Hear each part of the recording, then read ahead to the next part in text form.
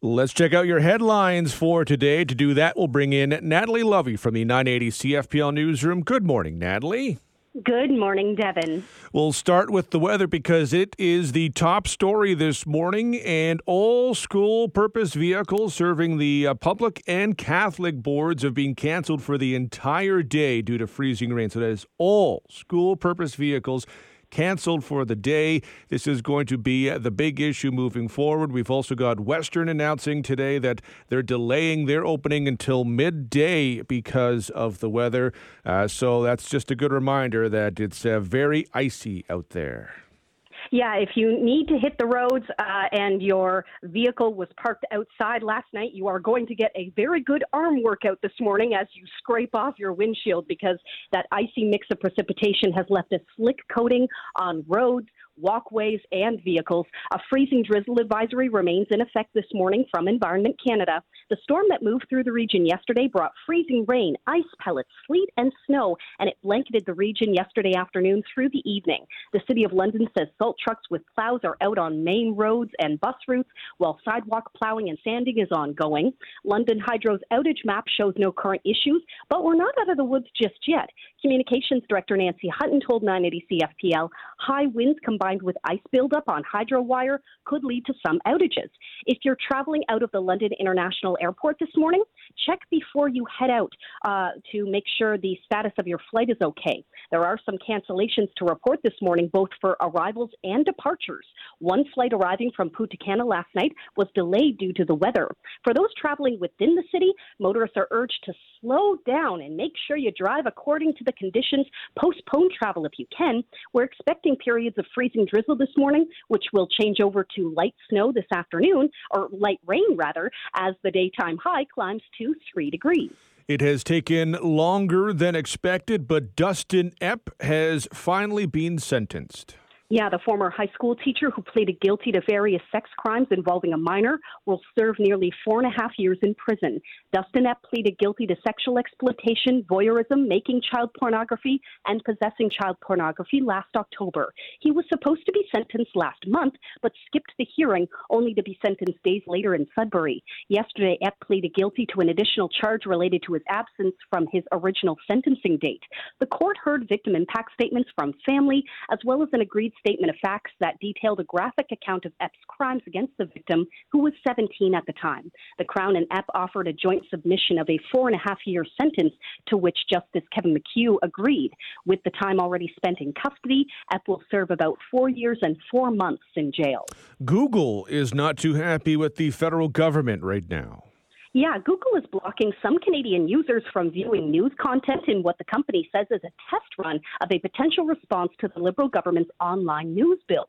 Also known as Bill C-18, the Online News Act would require digital giants like Google and Meta, which owns Facebook, to negotiate deals that would compensate Canadian media companies for republishing their content on their platforms. The company said yesterday that it's temporarily limiting access to news content for under 4% of its Canadian users as it assesses possible responses to the bill. All types of news contents are being affected by the test run, which will run for about 5 weeks. Now, that includes content created by Canadian broadcasters and newspapers. Google's response to Canada's bill is similar to the response it had to legislation in Australia. In that case, Google as well as Facebook threatened to block news content, but ultimately both companies backed down. Ontario is considering investing heavily in nuclear power. Yeah, Ontario is exploring the idea of building large-scale nuclear plants to meet the increasing demand for electricity and phase out natural gas generation.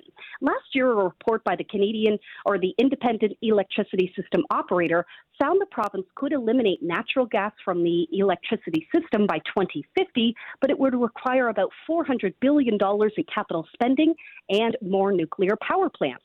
The province has not committed to a natural gas moratorium or phase-out or to build new nuclear facilities other than its small modular reactor plans, but it's also consulting with the province.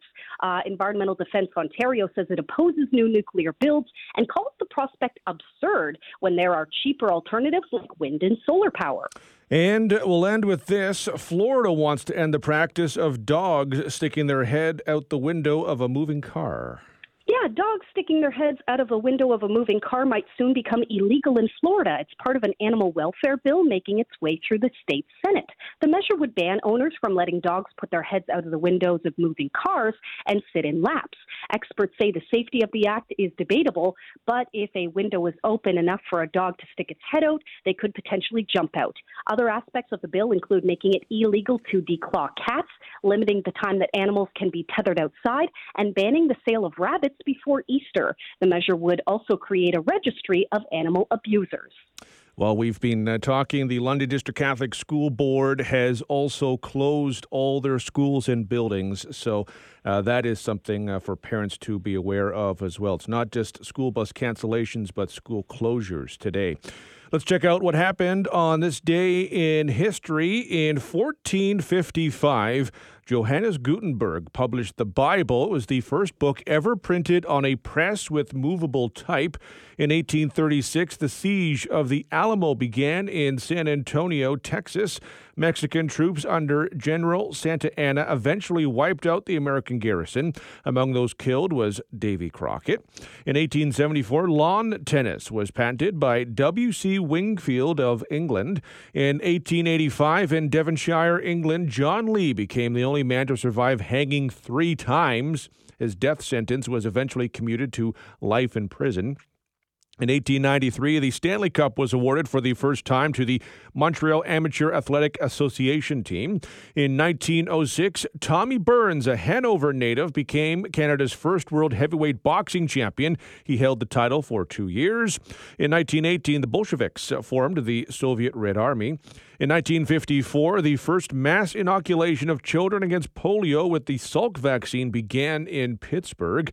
In 1970, the first public presentation of the Junos, the annual awards of the Canadian recording industry, took place in Toronto.